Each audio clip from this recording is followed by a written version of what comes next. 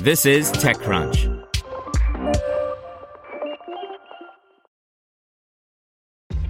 This episode is brought to you by ShipStation.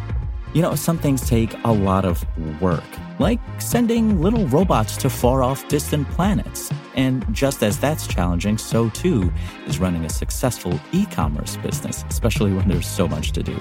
So I want to introduce you all to ShipStation.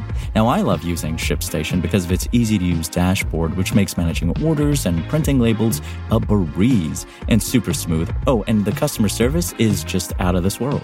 It's exactly what you need to help grow your business. Sign up for your free 60-day trial at shipstation.com/technews.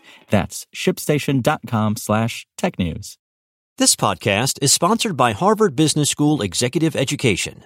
FinTech is revolutionizing finance. Join executives and disruptors at Harvard Business School's new program, Leveraging FinTech Innovation to Grow and Compete.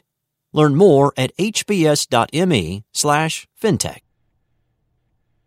Apple's iOS update makes it easier to get to your subscriptions, by Sarah Perez. Apple has made a small but important change to iOS that will allow users an easier way to manage their app subscriptions. In the latest release of the mobile operating system, iOS 12.1.4 and 12.2 beta, the company has relocated the Manage Subscription setting, so it's only one click away when you tap on your profile in the App Store, instead of being buried more deeply within the settings. This may seem like a minor change, but it was a much-needed one.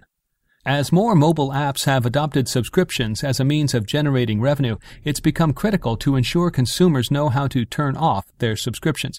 And based on a reading of many angry App Store app reviews, many people don't know how to do this. Most assume they should reach out to the developer to have their subscription disabled. After all, it's the developer who's charging them. It's not really the customer's fault for being unaware of how the process works, as Apple had made getting to the subscription management screen far more difficult than it should be. In iOS settings, for example, you would have to click iTunes and App Store, then Apple ID, View Apple ID, then scroll all the way to the bottom of the screen to find the hidden setting. In the iOS App Store app, it was a bit simpler. You would first have to tap your profile icon in the top right of the home page, then your Apple ID, then scroll down to the bottom of the page again. By comparison, Google Play puts subscriptions in its top-level navigation with no scrolling or extra clicks required. With the iOS update, when you now tap your profile icon in the App Store, Manage Subscriptions is right there, and it's accessible without scrolling. That's a huge help in making this critical feature more accessible. Unfortunately, Apple hasn't made a similar change to simplify the path to subscription management in iOS's main settings. The change was first spotted by MacStories editor-in-chief Federico Viticci, who shared a screenshot on Twitter. Subscriptions are now one of the main driving forces behind the increase in consumer spending on iPhone.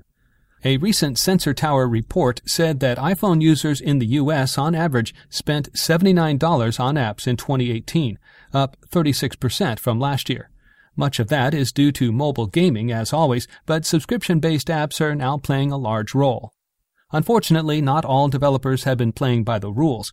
Many app makers were using misleading tactics to force users to subscribe, like hiding the true costs, using confusing buttons and user interfaces, or suggesting they join a free trial that ends up only lasting 3 days. Apple later updated its App Store guidelines to further spell out what is and is not allowed. But making the rules and enforcing them are two different matters. In the meantime, being able to figure out which subscriptions you have and turning off those you don't want needed to be simpler. Also related to this is the fact that Apple is preparing to launch some new subscriptions of its own, presumably its long-awaited streaming video service and perhaps the news subscription service as well, at a press event in March. The update to subscriptions appears to be rolled out worldwide for those on the latest version of iOS. Want to learn how you can make smarter decisions with your money? Well, I've got the podcast for you. I'm Sean Piles, and I host NerdWallet's Smart Money Podcast. Our show features our team of nerds, personal finance experts in credit cards, banking, investing, and more. And they'll help you make the most of your money while cutting through the clutter and misinformation in today's world of personal finance. You'll get clarity on strategies to help you build your wealth, invest wisely, shop for financial products, and plan for major life events. Listen to NerdWallet's Smart Money Podcast wherever you get your podcasts.